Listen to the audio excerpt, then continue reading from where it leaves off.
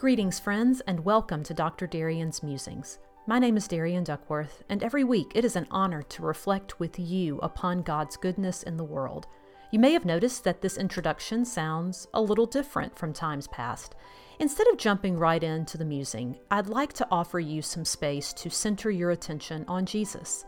I invite you to join me in a breath prayer based on Scripture, and then it'll be followed by the audio version of this week's written musing. My prayer for you, as always, is that you will give yourself permission to pause and reflect on God's goodness for a few moments, to hear His voice, and perhaps see Him at work in a new way. And now, let us listen to Him together. Ephesians 1:18 reads in part, "With the eyes of your heart enlightened, you may know what is the hope to which God has called you." Let us take a moment now to take a deep breath in wherever we are and slowly exhale that breath.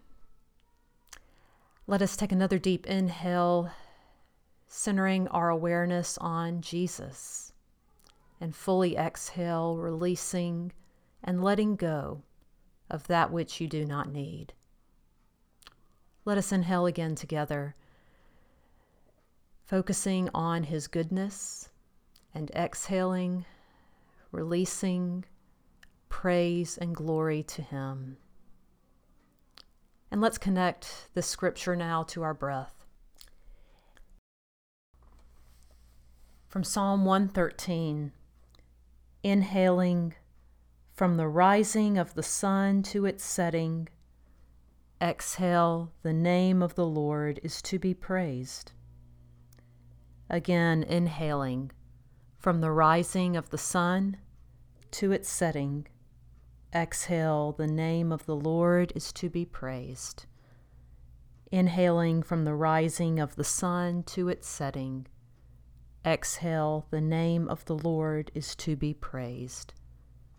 Inhale from the rising of the sun to its setting, exhale, the name of the Lord is to be praised.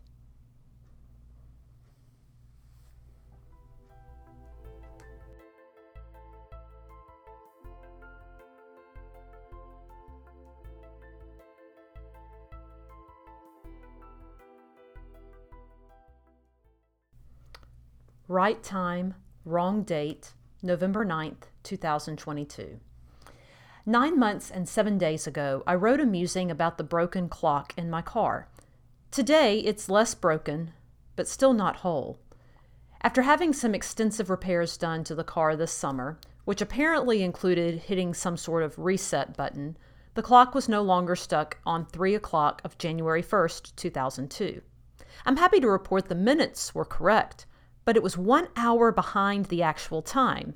With daylight savings this past weekend, which included falling back an hour, the time in my car is once again correct. More good news is that at the stroke of midnight, the date does now change. Even better, especially since I'm a pastor, is that it knows which day of the week it is, and now it is no longer stuck on Sunday every day. There's one small problem, however. My car still believes the year is 2002, and that today is not November 9th, but rather March 23rd. The time is right, but the date is wrong.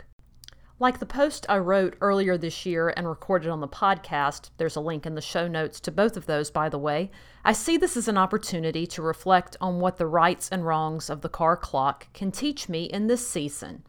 Number 1, minutes matter. Everything was incorrect when the clock started moving forward on that first day after repairs, except for the minutes. The minutes have remained unaffected.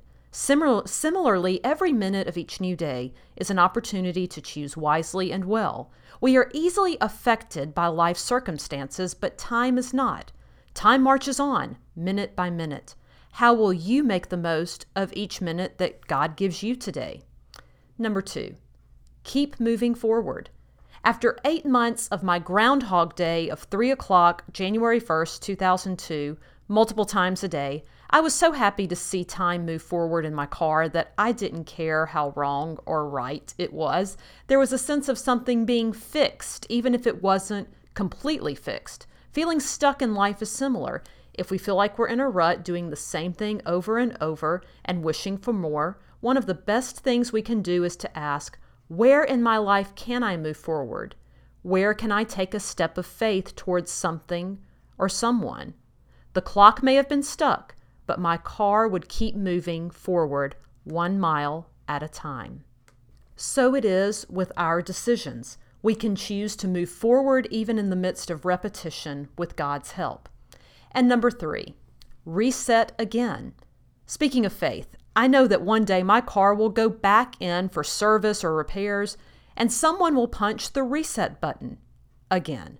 Most likely, the time will change. To kind of quote the great singer-songwriter Paul Thorne, it could be right, it might be wrong. By the way, that song is actually titled You Might Be Wrong. There's a link in the show notes to it. If you don't know it, check it out. It's a fantastic song. But I know another reset is going to come, back to the subject at hand. Another chance for all to be made right. Isn't that at the heart of the Christian faith? That God gives us multiple resets, multiple chances to start again? I look forward to that day, not because I want all parts of the date and time correct, although that would be nice. I look forward to that day of reset instead because the broken/unbroken clock has filled me with a healthy curiosity. What will the new time be, the new date? There is so much anticipation when we think of all things being made new. I hope the ordinariness of your own car clock will draw you into reflection on what God might be teaching you about His extraordinary ways. So let us open our eyes and ears to experience what He might be saying. Thank you so much for listening to God with me today. To read this and other musings, learn more about Christian yoga, find resources on grief, and much more, visit my website, DarianDuckworth.com. I look forward to meeting with you again next week. And until then, friends, all good things to each of you.